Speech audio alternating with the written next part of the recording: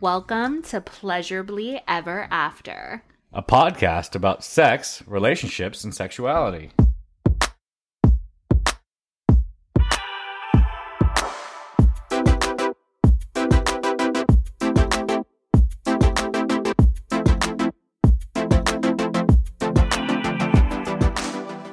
What's up, everybody? You know, it's funny, like, we sit here for an hour trying to think of an intro. It's true. Like, we're just like, so how do we open this? How do we start? There is no start. So this is our intro. We're just saying, hi. Hey, welcome. But yeah, welcome back. I know it hasn't been a year. No. It's only been a month. We've been on a semi-appropriate timeline. You know, we did go like a whole month without doing anything. But to be fair, there was a heck of a lot of holidays. We had Christmas, New Year's, Christmas Eve. New Year's Eve. 3 Christmases. 3 Christmases. Like, holy hail. No, it's been a busy month. And unfortunately, I only have a couple days left before I have to go back to work. I know. I'm going to miss you. I don't want you to go back at all. But I also know that we need money to survive. So it's a very conflicting time to be your wife. It's a very give and take thing. But we've been making good use of our time. We've been really social this time. No, we have. It's been good because we missed out on that while you've been working so hard this past year. No, we have. And now look at us. We have events every fucking weekend till the end of time now, it seems. Right? Except for your period weekend. We just so casually are able to, you know, like, be like, all right, cool. So this is probably the time of being on. Let's just not do anything that time. Let's me and you hang out. I track it. Shout out Ovia. Like, so, but no, we have a lot of stuff going on. So that bodes pretty well for you all, because then you get to hear stories instead of just like what our boring ass life is like when we're not partying. Some stories we're never gonna totally. I'm not gonna kiss and tell, but you know, if something exciting happens, maybe we'll talk about it without naming names. Already, some exciting stuff definitely happened, but yeah, it did. I'm keeping a little bit more hush hush. She is. I'm a keeping loudmouth. it closer to my chin. Your chin or my heart. I don't know. I'm pretty sure it's heart. Yeah, probably. Keeping it close to your heart. Isn't that a saying though? Keep it close to your chin. I don't think so. Like when you're boxing, right? You keep like, I don't know, block your face. I don't know. You're the Rocky guy. You're the one who always has a quote from Rocky to fulfill the moment. So I thought you would know. I should know, but I don't. Anyway, we're getting completely off topic here. Speaking of topic, what is the topic, Bobby? The topic for the day is BDSM. Probably one of the more broad spectrum things that we could talk about. Yeah, and I actually remember before we took our extended break, we asked everybody like what they wanted to hear about, and this was a pretty popular one. A few people said that they wanted to hear this one. So here we are, giving it to you. This is going to be like episode 1 of like 18,000, because BDSM is everything. Really. Yeah, it to us especially. It's a very broad topic. I mean, if you guys listened to episode 1, if you're just joining now, me and Bobby met on a BDSM website. That's like how our love story started. So what a beautiful love it is. Right? Oh, give me a kiss. Oh. God, way to fucking be weird. But no, it's so like our plan today is not to spoil what you're gonna hear in the next hour. Excuse me. It's just kind of give like the cliff notes of what BDSM is. Like some of the more bigger activities, bigger words, vocabularies, and stuff that you should know going into the BDSM world. I think is a good way to like kind of get started with it. Absolutely. Just the basics, and then we will shoot off in many different episodes. So if you feel like we didn't cover something, don't worry. We're probably going to cover it. We probably know we didn't cover it, but it's just like there's only so much you can fit into this next hour. And I'm just wasting even more time rambling around about it. So let's get it started. But I do want to say one thing before we get started. If you do have something that you want to hear us talk about, like any specific avenue of it, please like let us know. Like reach out, let us know. Be like, oh hey, I would love to hear a topic on this, or I'd love to hear a topic on this.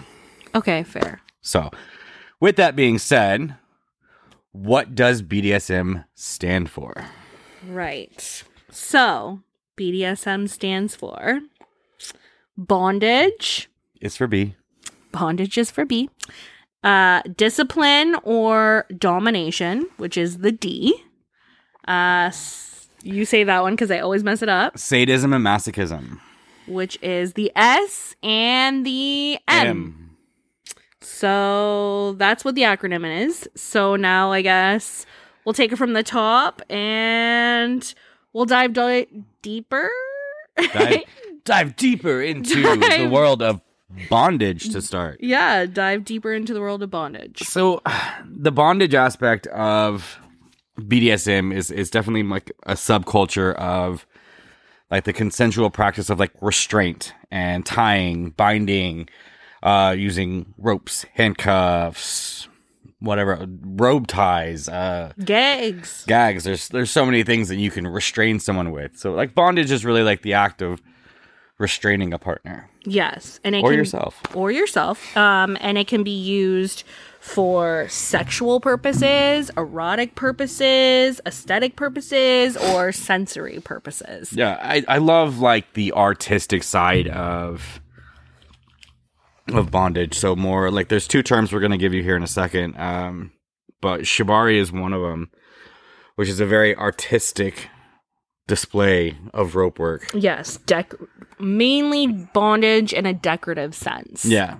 And that is a part of a greater subculture, which is, and I hope I'm saying this right, kinbaku, which is Japanese bondage. So it means tight binding. Yes, that's what the word means. So it's the type of bondage, like, I mean, like I said, there's an artistic, there's a practical use to it. Yes. Some people love to be tied up. I'm very, very, very much a rookie when it comes to rope. I try. My problem is I always end up getting stoned, and then like one thing that you don't want to do, you don't want to practice bondage while you're under the influence. Absolutely not. That's one of the big no-nos when, you're looking up guides. That's one of the first things they tell you. Make sure that you have safety shears in case anything goes wrong, especially if you're using rope or, something that can be very tight. You want to be aware of any health concerns the person that you're tying has. Like poor blood circulation is a big one. Absolutely. Like, you got to watch out for like those sensitive areas, but it can start something as simple as like cuffs on a wrist. Yeah. You can get into like the chest harness. You can get into the hair tie down. I mean, you can find books and videos and everything. Like and then for like the really experienced, there's like the full on rope suspension. I mean, but that can get even crazier. That can get into like the meat hook suspension with the rope. And, but I swear to God, it's some of the most beautiful art you'll ever see because it's real human art. Mm-hmm. And everything, and just like seeing it in person, which I've seen a suspension before. I've seen like really decorative art and stuff. It's so fucking cool. It is so cool. And I think if you're a member on FetLife, there's a couple profiles that usually end up on the Explore page. Used to be called Kinky and Popular.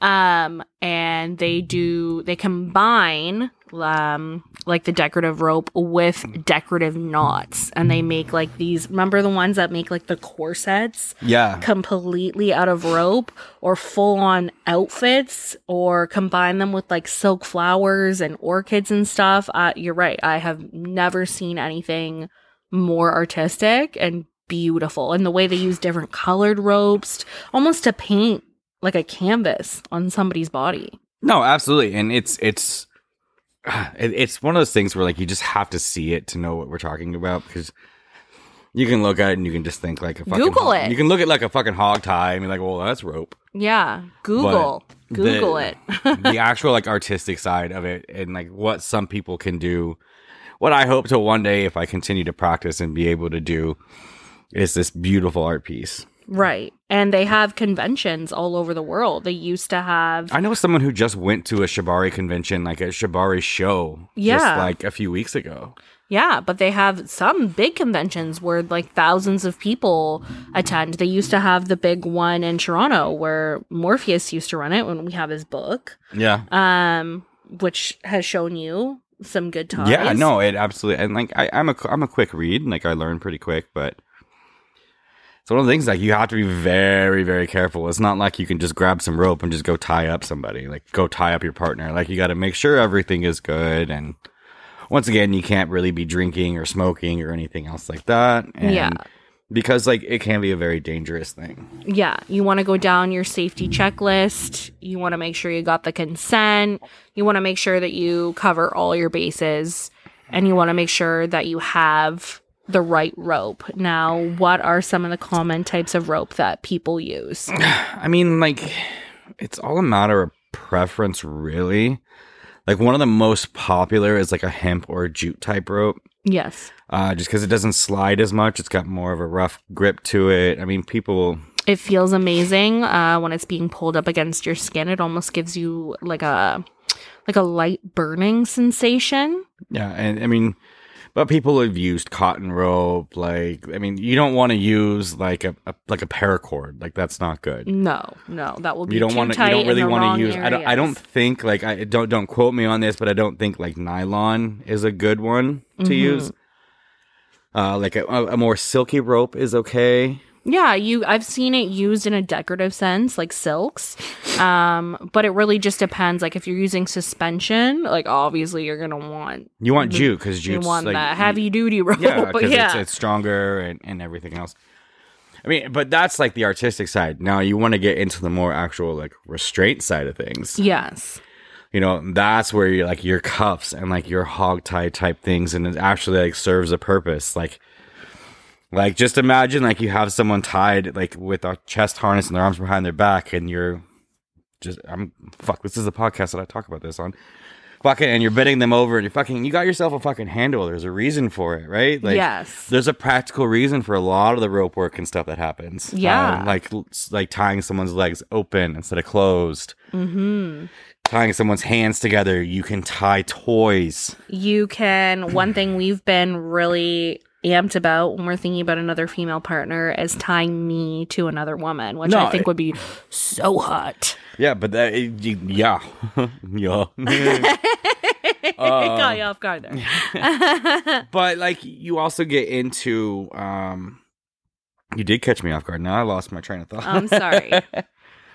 But like you get into like the more practical things and like the restraining things, and like I said, like this is what I was gonna say. It's like you got a picture done when you had like your professional boudoir pictures. Yeah, done I was totally gonna bring that up. Like a Hitachi tied to your pussy. Like it's like in an artistic way. Like the photo looked hot, but it serves a purpose. A lot of these things serve a purpose. Yeah. Some people get off just like on the feel of rope being tied. Some people get off on being bound. Yes. Being held against your will. Like these are all things that go into like the BDSM world. And like I said, it's so vast. It is. And generally people who like to get tied, there's a term for them, which is like rope bunnies. So people that like to get tied. And like you said, this is something I don't recommend you doing at all. And when I look back, I broke all the things that we're telling you not to do because I went to Toronto with this guy that I met off FetLife that I had only really talked to like maybe one time. I went by myself to a warehouse in downtown Toronto to take these BDSM pictures. And while I was there, he restrained me in all these different types of rope, one of them being like the Hitachi on my pussy. He put me in different chest harnesses and everything. And I don't know what kind of fucking balls I had in that situation. I wasn't nervous like at all. It wasn't inappropriate or anything. She's nervous to hang out with a friend too. So that's really fucking weird. I know. Like I'm just like, this random guy who's going to tie me up in this warehouse seems legit. Like my best friend's coming over. Give me the Jaeger. So yeah, you should never do that. Disclaimer. It worked out okay for me. I got really beautiful pictures out of it, but at the same time, looking back on it, probably a little bit sketchy. Probably don't want to let someone you don't know well ever tie you. Because no, I mean, unless, like, okay, I'm going to disagree with you a little bit on that. Like, not necessarily trust, but, like, let's say you're at a convention. Yeah, if you're at a convention. If you're at a munch, if you're at, like, an event with people doing it, like, it's okay to volunteer. Semi-professional people that you get a good sense of, who are going to ask you the questions, are going to ask you what health conditions you have, are going to ask you those things. Yeah. But don't meet a random stranger off the internet and go to their home alone and to get tied into rope. Hey, tie me up. Yeah. Don't learn from Christa's mistakes and don't do that. But yeah, definitely, like, you know, ask the questions, make sure the questions are being asked. If they don't ask you the question, I mean, like, hey, listen, like, I have this, like, is it safe to do? Yeah. If they don't ask and if they can't tell you whether it's safe or not to do, you probably shouldn't trust them to tie you up. Yeah. And if they don't answer questions or they don't ask you questions, red flag. You'll find so many red flags in a lot of the topics we're going to discuss today. Yeah. So, on the topic, what is your personal favorite method of bondage to act out on a partner? Because you don't like bondage on you. No, I don't like being tied up. I'm weird. I don't like pain at all. Mm-hmm. Like, I don't even like light smacks in my ass. People do it to me all the time, and I'm just like, hee hee hee hee hee. But, like, I don't like it. Yeah. I'm like, I'd really rather you not.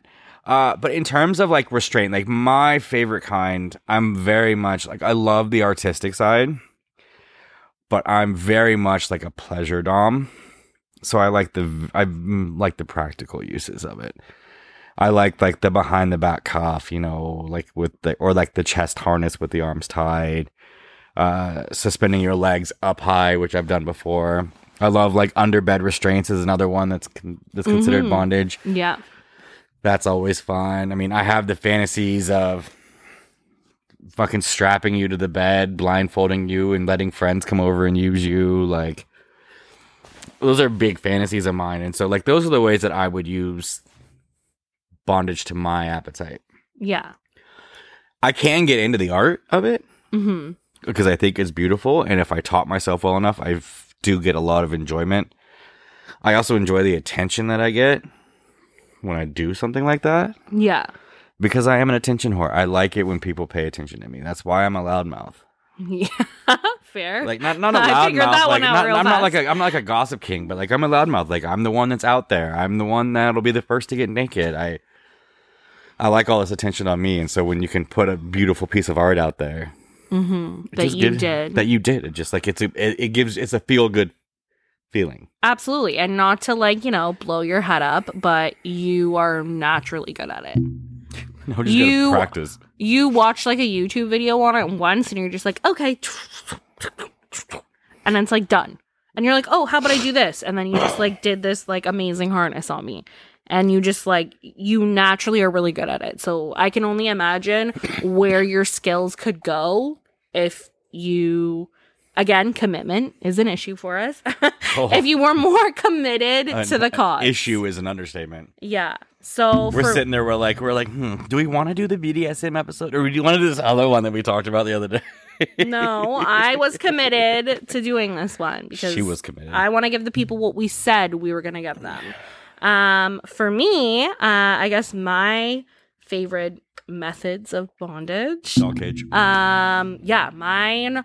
as I've talked about before, I have a big humiliation kink, and I like to be embarrassed. So a lot of my favorite methods of bondage would kind of pay tribute to that. So definitely, like, being restrained in a cage, being restrained to the bed, gags. We got this awesome ass gag from this place online, but unfortunately the mouthpiece of it, so it's like a cut queen gag, and it came with a chastity belt, which was also too small that we had to modify, which was really disappointing. Nothing sucks like ordering sex toys online and then them not being what you wanted. Well, the thing that sucks is, like, in terms of ordering, because I still want to order a chastity belt, like a good one, like the one that has, like, the metal on it that covers the pussy and everything else, like. They're like, oh, well, like, do sizes this way. I'm like, I'm not a fucking tailor. Like, I don't know how to do this. I tried to get a fucking ring the other day, and so I spent like an hour and a half trying to figure out my fucking ring size, and I still ordered it too big. Yeah. So anyway, back on the topic. Sorry. What I was going to say was, yeah, we bought this gag, and it was supposed to be almost like a fleshlight that went on to a mouth gag. So, like, you would wear it like a fleshlight on your mouth, and then your top would fuck your mouth, and, like, almost like it was like a pussy. But the mouthpiece is fucking huge. Like, I open my mouth as wide as it possibly can, to the point where it's sore, and my teeth still can't grasp how wide this mouthpiece is. I think this mouth, like, is it made for horses? Like, what the fuck?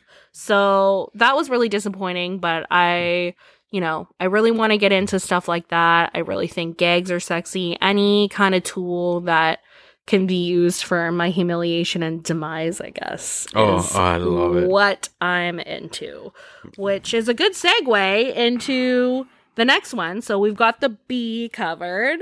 Now we're going to go to the D. The D. The D. The We both D. love the D. We do. So the D, once again, it stands for discipline or, domination. There's a million different dynamics that you can go with on this one. Ours being one of them. Yes. We definitely have a discipline and domination. Yes. Dynamic. Like Jinx. So many D's. And once again, sorry, like there is a bunch of different ones. Ours personally is master slave. Right. But there's also ones like you just have standard dom sub. And we'll kind of get into the difference between like what a master slave and a dom sub is. I think we kind of have gone into this a little bit on a previous episode. Yeah. But we'll reiterate a little bit. Then you have like your DDLG, your daddy dom baby girl. You have like owner kitten and more. And just anything you can think of. And you could take all of those and reverse them, because not only men, we are an equal opportunity world. Not only men or people that identify as males can be tops. There's women who can be tops. So there can be mommy son, mistress slave, however you want to spin it. It's not gender specific. Mm-hmm. You can have a master slave where it's male and male. You can have a mistress slave that's female and female. Yes. A female can be a dom just as much as a male can be a dom. I think it's important for people to understand. When you think of a female dom, like you instantly think of like a leather-clad fucking dominatrix. Mm-hmm. And it's not always so. Like the thing is like the people personify, and they have these images and these visualizations in their head of like, this is what a dominant looks like. Mm-hmm. A dominant is like, to a female, a dominant is one who dresses in a suit and looks very business and professional and da-da-da. Or they wear just like a fucking leather suit. Mm-hmm. And it definitely isn't that way. No, I'm casual as fuck. I'm wearing a Hufflepuff sweater right now. And I was going to say my work, I did some sex work, and I worked as a professional dom for a little bit. And she didn't wear leather. I didn't wear leather, and I took more of a mommy approach. So I wore a lot of like sweet, innocent dresses and personified my femininity. And I had a lot of ABDL clients and cuckolding clients. That was mainly my expertise and where I felt comfortable as a professional dom, because there's lots of really heavy duty things. And like we talked about rope, you can't just cock torture somebody and not know anything about it. You can't just bull bust somebody and not know anything about it. These are things that specific people are going to have specific knowledge and specific practice about, and there are very serious ramifications for some of the activities involved. But at the same time, like you can get like you can go up and meet up with a dominatrix or a dom or a dom or anything like that. Just kind of like out of the blue and random, and like they don't have to be the most experienced, because a lot of them are uneducated. They are going to be. And the only way to really educate yourself is to get real world experience and things. Absolutely. And so like being able to talk. So like don't be shy to go and meet up with someone who says they're a dominant, as long as they're being respectful. Yeah, but like on the opposite end of that, I think if you're paying for sex work and you are paying for a service... if you're paying for it, it's a different fucking story altogether. If you're paying for the service and you're just, browsing a website looking for that, and somebody says, like, dominant woman, but, in their profile or in their specs, it really doesn't lead you much more than that. I don't know. Be wary. Look for the types of languages. And by then, if you're already seeking out someone for, like, a specific type of kink, you probably know a lot about that kink. No, so absolutely. You're going to want to look for that specific language in those advertisements that will suit your needs. And I don't want anybody to waste money. I don't want anybody to get hurt. So definitely know what you're getting into before you're getting into it. No, there's always that consent to things, right? Like, make sure, like, don't go meet up some fucking stranger you just start talking to today and expect him to tie you up and beat you and do whatever else. No. Like, there's lines to it. But, like, open up the line of communication. Get coffee with them. See what it's like. I'm not saying jump into their room and, like, their dungeon or whatever and let them do what they want to you. No. But give yourself the opportunity to explore that. No, and for sure. But if you're paying for it, 100%, like, have it all fucking line up. Yeah. Like write it fucking down. Like, know what you have to ask. And you can find so many resources online of, like, what to look for if you're into this kind of kink. Like, there's different contracts, there's different stipulations, there's different rules. It's all out there for you to find if you're willing to go look for it. But yeah, like, obviously take care of yourself and be safe. What I'm saying is, like, don't close yourself off to, like, oh, I can't talk to this person if they're a new dom. No, absolutely. Or if, you already have a partner and they go, hey, like, I want to maybe try to top you or try to dom you. Would you be into that? And if you think you might be, explore it by all means, because that's the only way you're right, that you are going to learn how to know. But at the same time, just if you're looking for more of a specific experience, I do stress, look for someone with an education, look for somebody who maybe makes you sign a waiver, who maybe sends you a questionnaire to get a better feel about who you are and what you're into, and who goes about it in an ethical way. No, absolutely. I mean, obviously, like, you got to take care of yourself, number one. And this goes for anybody, male, female, whoever.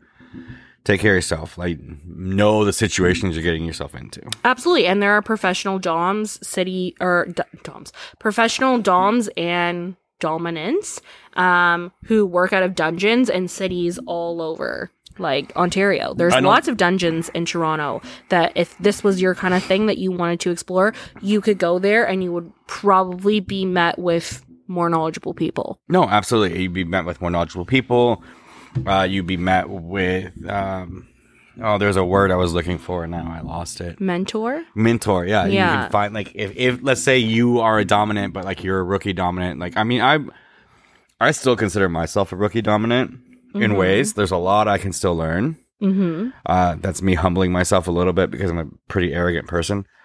But, like, there's always so much to learn. So find yourself a mentor. Like, if you're new in it or you're inexperienced, like, find yourself someone who's been doing it for 15, 20 years. And 90% of the time, they are more than happy to answer your questions, help you out, teach you how to be a good dominant. Yes. And, like, you'll find it all the time, like, browsing FetLife and everything else. And, like, but the thing is you got to put yourself out there. You do. And you got to get places. Like, you got to go out. Exactly. You got to attend. There's things called munches. You got to attend events. You got to get to know. You have to let people get to know you in, like, a real life setting. You can't just, like, message someone and be like, be my mentor. I mean, sometimes that will work, but I think someone who you want to be your mentor would never just be like, oh, okay. They would want to know, okay, if I'm mentoring you and I'm putting my stamp of approval on you, like, you got to show me that you're worth me mentoring you.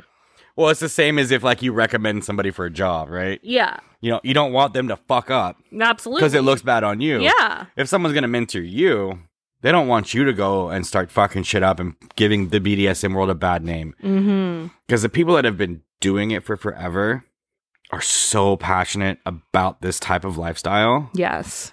That it angers them to see somebody put it in a negative light. Absolutely. It's a very serious thing, much as the lifestyle is, much as any subculture is. There are masters of the trade. Find you a Jedi master. And I guess so, like we talked about, what would be the difference between a master and a slave and a dom and a sub. And speaking of this, when I think a master, for somebody to call themselves a master, I think that they've had to be pretty invested in kink for numerous years. They've had to be aware of different dynamics, different studies, different methods.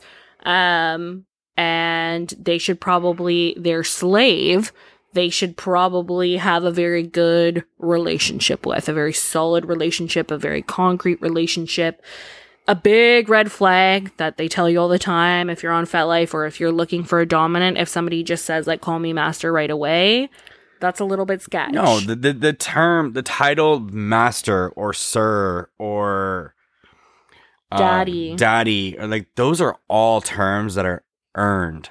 Mm-hmm. Like, you have to earn that trust. You have to earn that right to control their lives. Like, the difference between a master slave is like, so in our dynamic, hypothetically, as a master slave, Christa has no actual rights. It does date back to like actual slavehood, which I don't condone. This is consensual slavehood for her, but like a slave doesn't have rights. Right. The master makes the decisions. The master chooses where we go, chooses what she wears, chooses how she behaves. The master gets to do, in our dynamic, the master gets to do whatever he wants, whether it's with another woman or another man, or if he wants her to be with another man. These things all flow into that dynamic. Right. Where a dominant and submissive relationship, I guess it's just as extreme, but it's less extreme at the same time. Yes. I feel the submissive has rights and everything, but the submissive will have rules. She will have, things that she has to do. She will submit to her partner, but she still has the free will to make her own decisions. Yes. She still has a lot of rights. And I don't know, this isn't like a hard and fast thing, but typically what I've seen over the last 12 years that I've been doing this is that master slave typically tends to be more of a 24/7 dynamic, where dom sub is maybe only in the bedroom. Maybe a dom sub, someone just has a dom and like that's just what they see that person for, and they're like married or something, you know what I mean? Yeah. Or it's a type of play. It can be a type of play. It can be a 24/7 dynamic for sure. Whatever. Again, we're going to stress, make your own dynamic, use the terms that you want to. There's no true way. No, there isn't, because like there's some dynamic situations where it's dom sub, where you do get into like the professional side of things. Yeah. Right? Where you have your professional dom. And so you have the sub that comes to see, this is the one that's kind of glorified in Hollywood, is a dominatrix and like some big heavy CEO. Yeah. Who comes and sees the dominatrix, once a week, once every 2 weeks, etc. Comes in and gets that relief, that stress off of them or whatever. That release. And so it's not necessarily always like within the bounds of a full-time relationship. No. I mean, it can get even more complicated when you get into like more polyish relationships and stuff like that. And because a master or dominant can have multiple subs, multiple slaves. Yeah, a harem even. Yeah, there's someone on FetLife that I don't want to name names, but like he's this guy and he's got like 4 slaves. Yeah, they all adopt his name in the community. They all live. I think they all live with him. Yeah, he has a separate home for them. Yeah, I mean, it can become that serious for some people, and it's always been like really cool for me to look at. It's never been my thing. I would love like to have like a slave for a day kind of thing, like an extra slave for a day. More sub. Not a slave. Not a slave, but like more sub. Like, but we always use the term like sister slut, sister slave in a scene. Mm-hmm. The only 24/7 relationship I have is with you. Yes. And the only 24/7 relationship I have is with you. As it should be. And although we say that we're in a master slave thing, this is going to show you exactly we make it work for you. Our dynamic is much more master slave. However, I do call you daddy, which is more DDLG, but our dynamic isn't really DDLG. It's not. And so she actually kind of goes outside of the relationship a little bit. Well, likes to think that, I guess. I don't know the way I'm trying to say it, but like I'm a nurturing person. Yeah. But I'm much more degrading. I'm much more stern. I'm much more strict. Like I love you and I take care of you. I cuddle you and everything. I fucking suck at aftercare. Yes, which is a big part. Which is like the biggest part of the whole like daddy dom baby girl. We will get into that as we're finishing this thought. But yeah, sometimes I seek out more of a nurturing from other dynamics with other people. Well, not dynamics, but other situations, I guess I'm going to say. Other situations, potential partner, whatever you want to, like however, wherever it ends up leading to. Yeah. And, you know, because there is always going to be that desire to be fulfilled in that way that you want to be fulfilled in. Right. And in our life and the way that we look at it is it's okay to seek that from outside of the actual relationship as long as you have the consent from your partner. Absolutely. So going on that note, a big part of like if you say you're considering like all this sounds really interesting to you right now, you're like, fuck yeah, like how do I get involved, Bobby and Christa? Like where do I start? I guess a good place to start would be this is gonna be FetLife. Yes. Like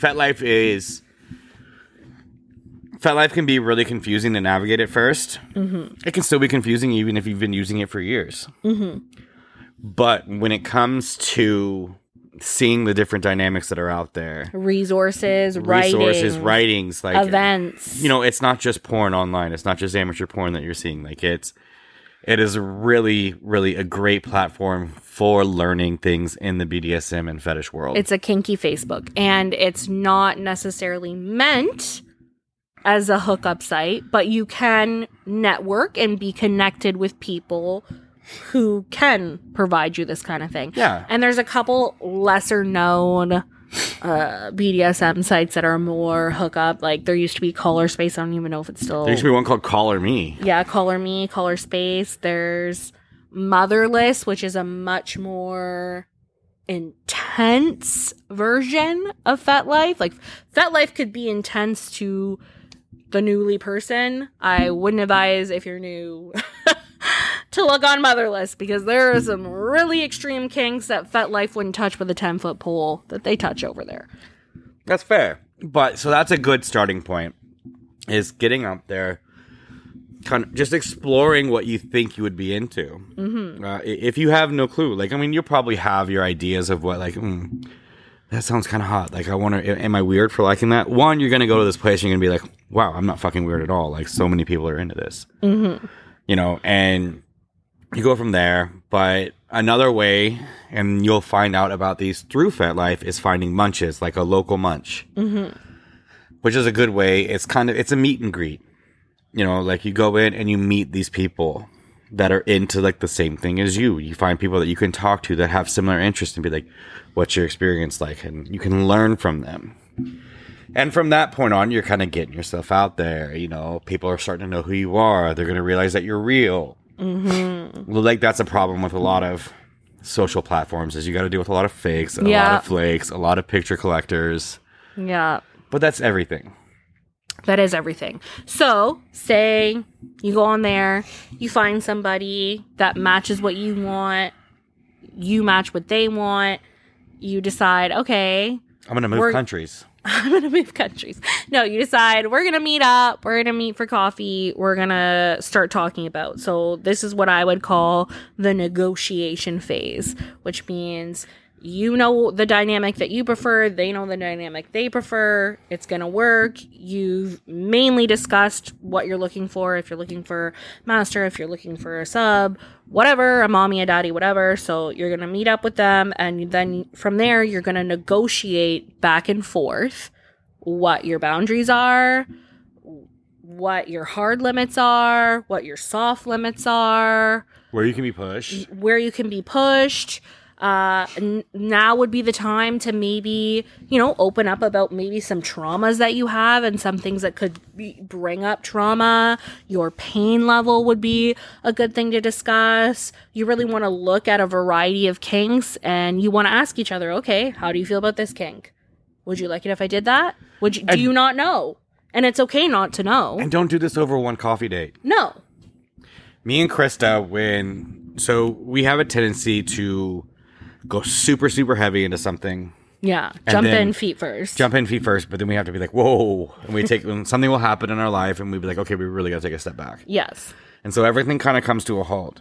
And we will spend, when it comes time to getting back into our dynamic space, we will spend 3 days sometimes just kind of throughout the day just being like, okay, are you okay with this? Like, what do you think of this as a rule? Mm-hmm. How about this for a task?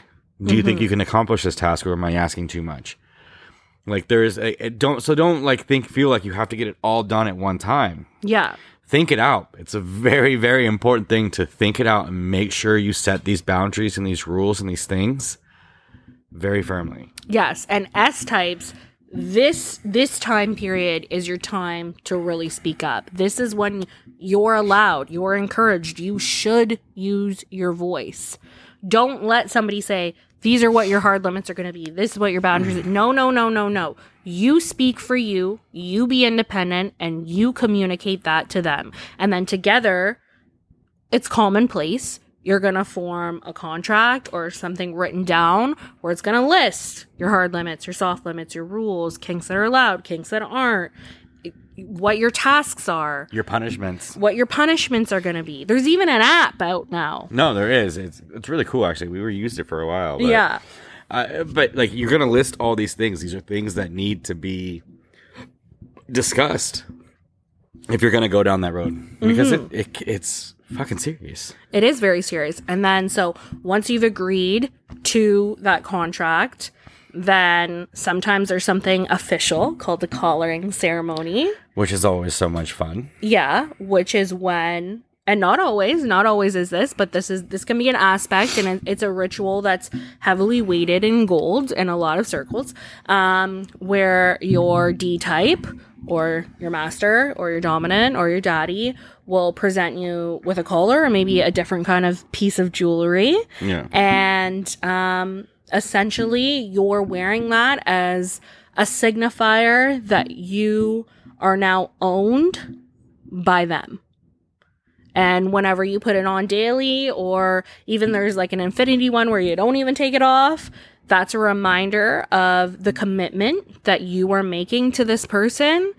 And, if you're struggling one day and like, one day you just you're not feeling it and you don't want to do your tasks. You don't want to do those things. It's a good visual reminder to look at it and be like, oh yeah, like I gave this to this person. This is what I want. This is what I desire. It's like a swearing in, right? Like, yeah. I swore to do this. I swore to uphold my end of this bargain. Yeah, it's a visual reminder. But as a dominant too, you have to make sure that you uphold your side of things. Absolutely. You can't just be demanding things from someone Give and me a sandwich. Not be getting anything back in return. You need to make sure that you're being consistent. You need to make sure that you're holding things up. You can't spank your sub if, you're not holding your end of the bargain.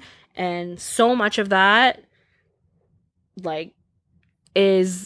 there's a lot of different rules and stuff that go into dominant that we'll get into maybe on a deeper level. Yeah, we'll get into more, we can do an entire episode on contract signings and collarings. One other quick thing with that type of dynamic is CNC. Yes. CNC is... So what CNC stands for is consensual non-consent. So they're giving you consent to do stuff to them without consent from them, to take them whenever you want, to make free use slut is the new popular trend and term going on right now, to just do whatever you want to them. Yes, and it's very controversial. You will have some in the community that say it's fucking wrong. It's not a good thing. It shouldn't be allowed. You'll have some people that will say it is allowed, that it should be okay, that ultimately it is consent, but that's one of those things where I'm going to plead the fifth and I'm going to say, do what's right for you. Yeah, I think, like, if it's not something you're okay with, don't do it. If it's something that you're into, then say, all right, cool. But know the implications, research it, and if you sign up for that, know the risks involved, is what I'm really going to say. Yeah, CNC it's the most common, talked about new fetish this day and age. Yeah. It's been, excuse me, I'm so sorry. It's been around for a while. Mm-hmm. Like, but like right now it's really like ramping up. Mm-hmm. I've seen a lot more about it lately than I have in the past. Yeah. Everything, but it is probably one of the most serious things. Yeah. Like out there, because it's consensual rape is what it's becoming. Yes. That's what people think of when you think of consensual non-consent. Is they think like consensual rape. It goes way beyond that. It can be a million things. Like, it could be like with my wife, like I can just be like, okay, cool. Like, you're doing dishes, I'm gonna fuck you while you do that. And like, free use. Like, it could be that way. That's how we look at it. That's how we are.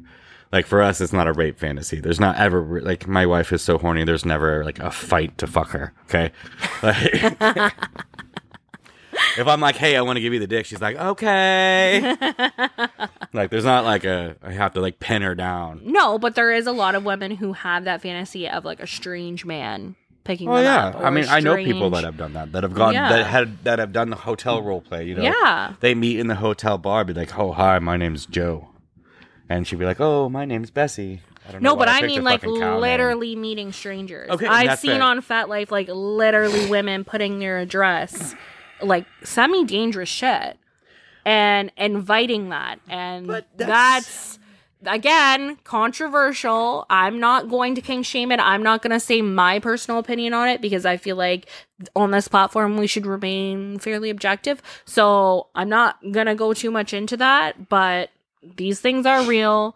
There are women who fantasize that, or men who fantasize that, and I'm just going to trust that they know what's right for them, and I hope that it would be a safe, sane, okay thing for them, and they would never get hurt. No, I hope that for them as well. I'm not one to kink shame somebody. Obviously, some things are not my jam. Like, some things I would never think of. But if it's legal, what they're doing, I really can't say. But then again, that's the complicated thing, because I've seen court cases go live about this where the guy has said, no, she said this is what you wanted, and then the woman takes it back, and so you are playing legal fire. You're playing with fire. Yeah. So here's a little bit of advice. If you're into that thing, you need written consent that it is a consensual non-consent, so it cannot come back and bite you. Yes. Like, if she gives her address, you say, hey, I'm coming over. This is what you posted. Keep a picture of the post. Whatever.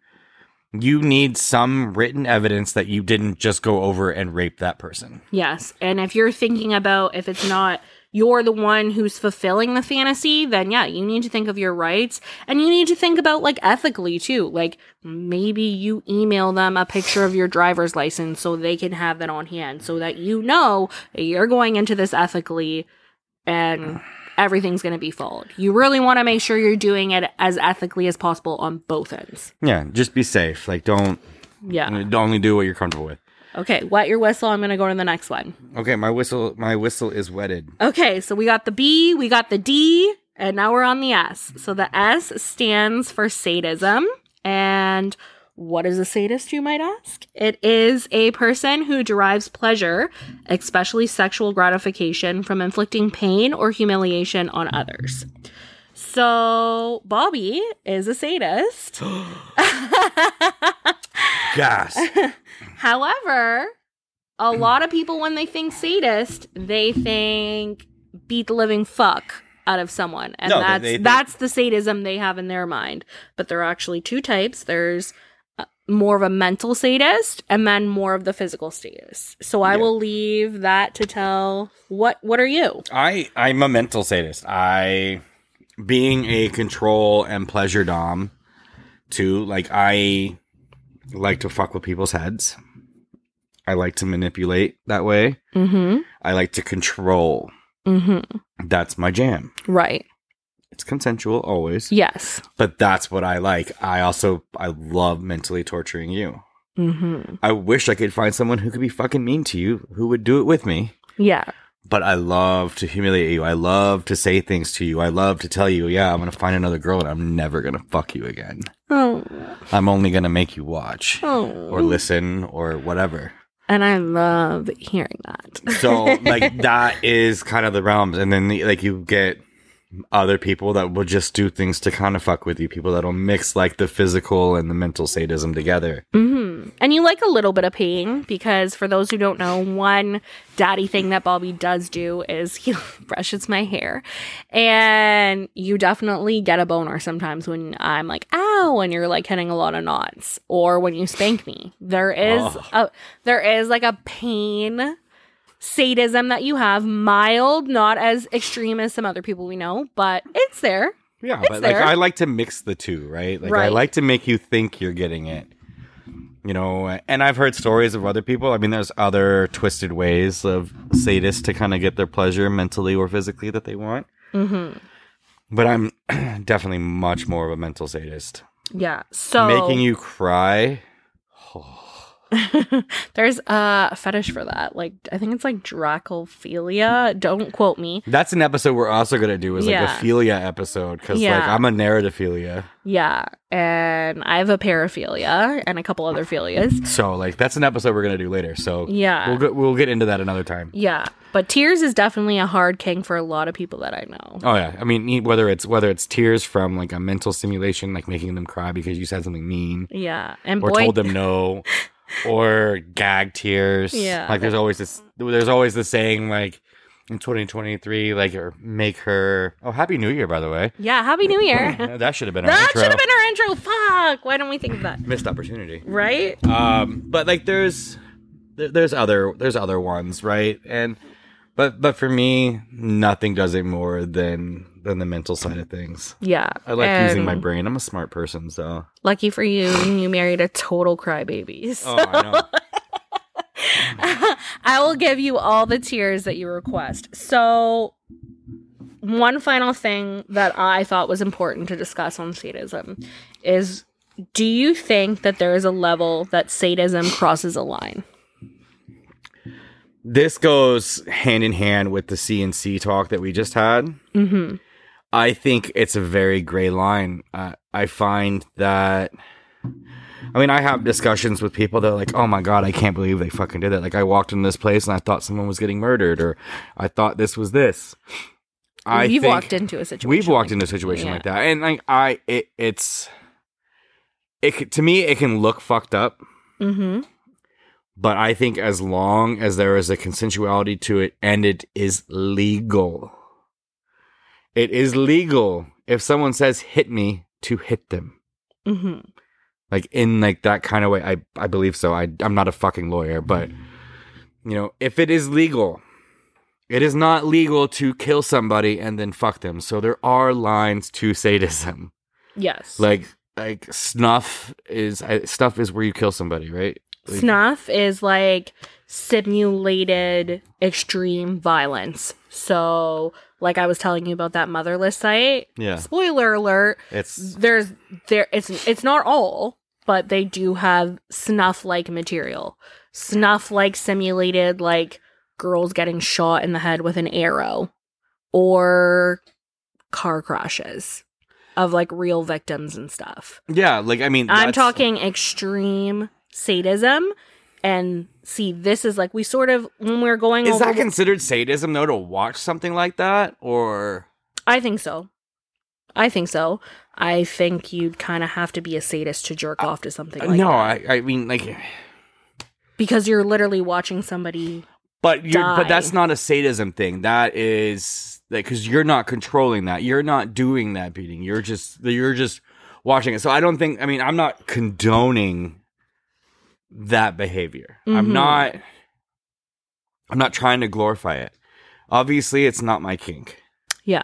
It's not mine. I'm not going to kink shame someone who... I mean, because I refuse to kink shame people. Right. As long as it's a legal thing. If you're doing something illegal, then yeah, I'm gonna kink shame you. Yeah. I'm sorry. Like, there are lines that need to be drawn in our world. There are. Like, I understand there's extreme things that people get off on and people need. I don't know why people need these things. I don't know why serial killers have the tendencies that they do. I don't know these things. So it is a major gray area between like kink shaming and like when sadism goes too far. Yeah. And so for me, I've studied a lot of psychology in school.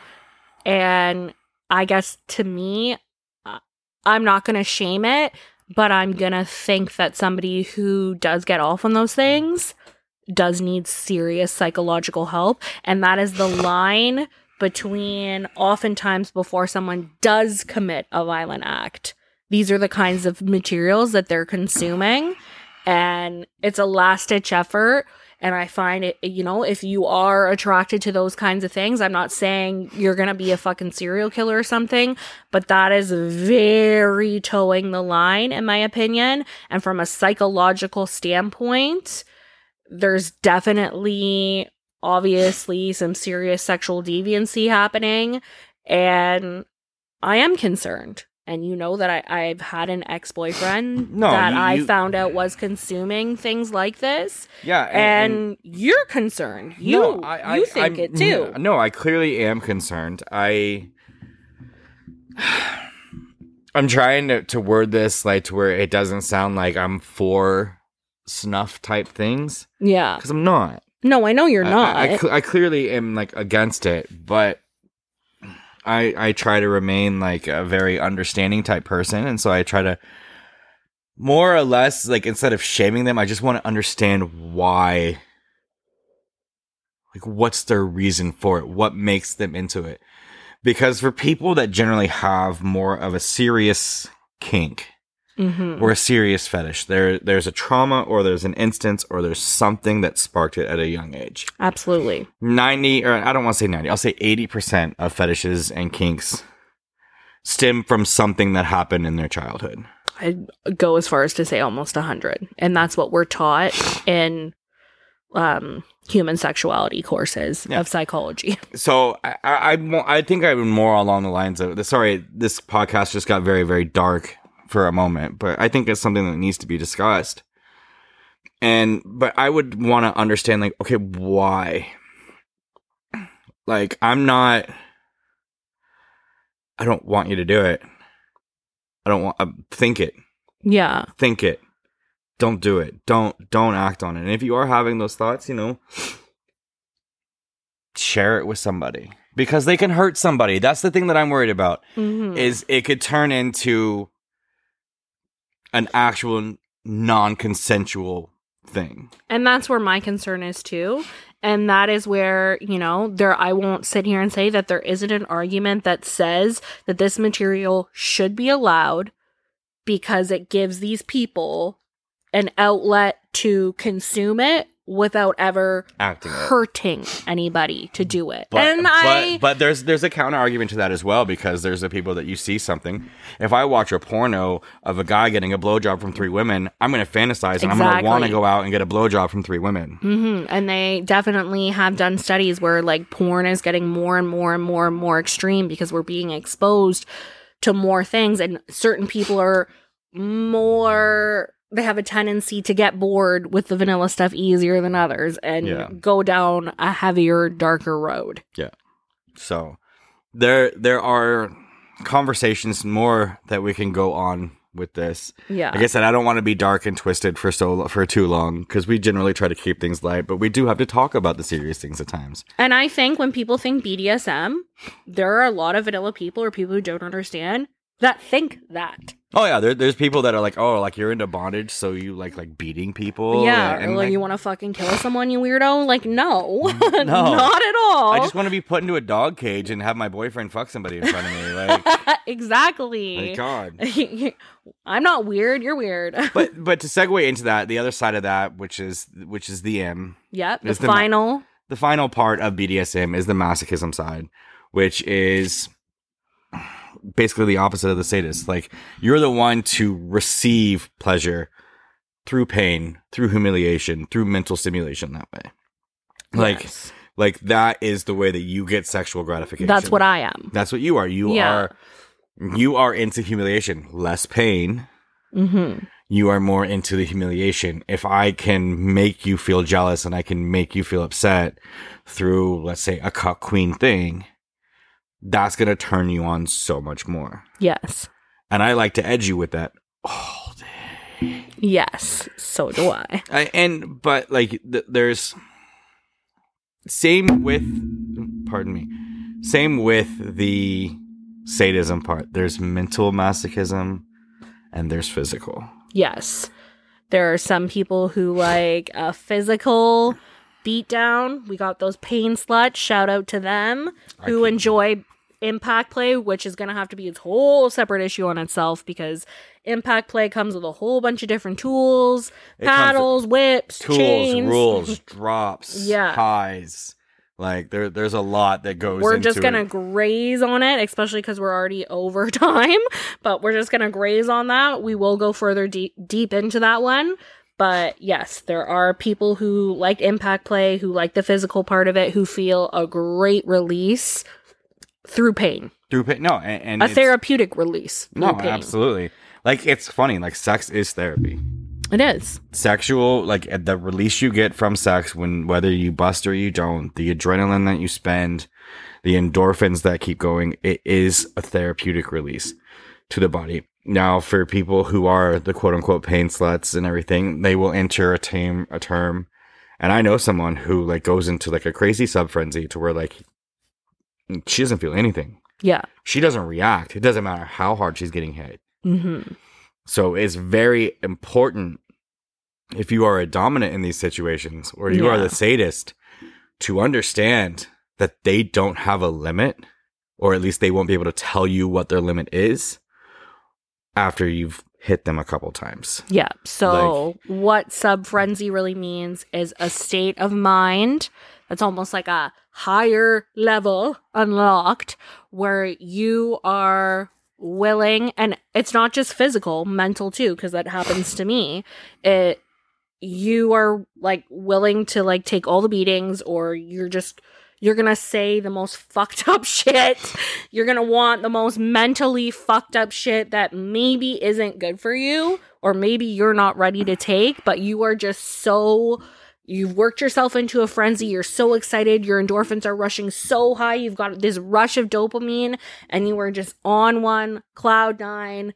You're flying fucking high and you are unable to regulate your emotions and bring yourself back down for that period of time. But when it's over, you have what is the opposite end of the spectrum, which you would call a sub drop, which is the scene is over or the play is over. You know, play could be a short amount of time, play could be a long amount of time. And you're coming down from all that play. All your endorphins are now suddenly like, you know, almost instantly stopped. It's not just like a, you know, aftercare is important to kind of ease the transition, but there really is no easing of the transition. It's like you're flying fucking high, the play is over, the scene is over, and then you're going to get that drop. And when you're feeling that drop, people feel the drop differently. Some people feel sick, some people can't talk, some people shake, some people, their body goes into a physical state of shock like they would, and they need blankets, they feel cold, to go into they shiver. Full-blown subspace. Yeah, they cry. An important thing, sorry, I don't mean to interrupt, like with subspace, is when someone is in subspace, if you were not part of the scene, do not approach them. Yes. Do not bother them. Don't comfort them. Let the dominant do that, or let the person's partner do the comforting. Do not, under any circumstances, approach or try to interact someone who is in a state of sub-drop or subspace. Yes. Trust the process that they're going to go through, because the first couple times it's really scary, but it's still scary every time. But then after a while, you're like, oh, okay, here's that feeling. This is what I need. And you learn to communicate, okay, This felt good. This didn't feel good. I liked when you did this during aftercare. I didn't like it this. I need aftercare right after, or I'm okay for a little while, but I need aftercare at this time. So you can communicate that to your top, your dom, your master, whoever the person is, that's your sadist, whoever is inflicting the pain. And then the aftercare, like I said, is meant to transition you more smoothly. Maybe you want lots of hugs and kisses. Lots of people, a good way to start is a drink of fucking water and like a piece of chocolate. Or an aspirin. Yeah, or an aspirin, or, well, depending on impact play, it might not be appropriate to take aspirin because of clotting issues and everything else. Might not be a good... See, this is why you're smarter than I am, because I didn't think of that. Like I said, because I'm not an impact dom, so there's so much to learn. Yes. Right, to go along with it. And like you get into like with the people that love to be on like the St. Andrew's Cross, and like once again, this is all more stuff that we'll dwell into on another episode. Yeah. I think that pretty much sums up our Cliff Notes. Yeah, I think... we went over, but it was so hard to fit everything I wanted to say. And I think even in the Cliff Notes, it's really hard to fit everything you want to say. So sorry we went a little bit over. I don't think you guys are going to care. It's not like we're licensed or anything. So no, and I felt like we kind of put this one off because we knew it was going to be so hard to It's going to be heavy. And like we try to remain like light and fluffy and funny. And like we want you to have a good time while you listen. But at the same time, we're here to help. Yeah. Like, we're not educators, and I'll be the first to say this. We're not politically correct. Like, I'm not going to say the right things all the time. What I say is my opinion of things. And we're speaking on our experiences. On our experiences, or experiences that people have spoken to us about, because I can't give an experience as like an impact submissive or a pain slut or anything. So there's a lot, and so it's something that, I mean, lucky for us, we picked a topic to do our podcast on that is so vast. Mm-hmm. That there's always something to talk about. Yes. And we're blessed to have the ability to talk about it. Yeah, and we're blessed to have some, like, I think for some of these topics, if we're not super familiar, we've had people offer to come on and share their experiences, which I just gotta figure out how to do that stuff. Yeah, I'm really looking forward to having some different voices on, because there are just some voices that we can't talk about. But yeah, thank you for listening. I think the next episode... Well, the next episode is going to be a lot more... I mean, it'll have some serious moments.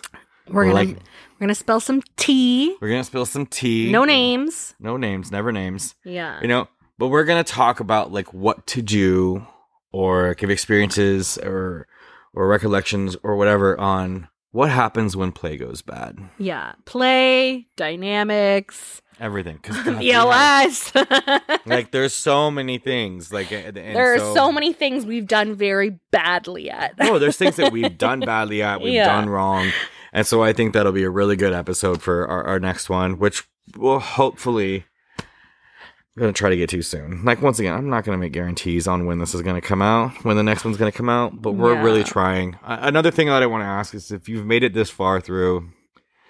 If there's anything that you want to hear us talk about, anything that you think would help make our podcast better, would help make it more enjoyable or anything, we are always open to criticism.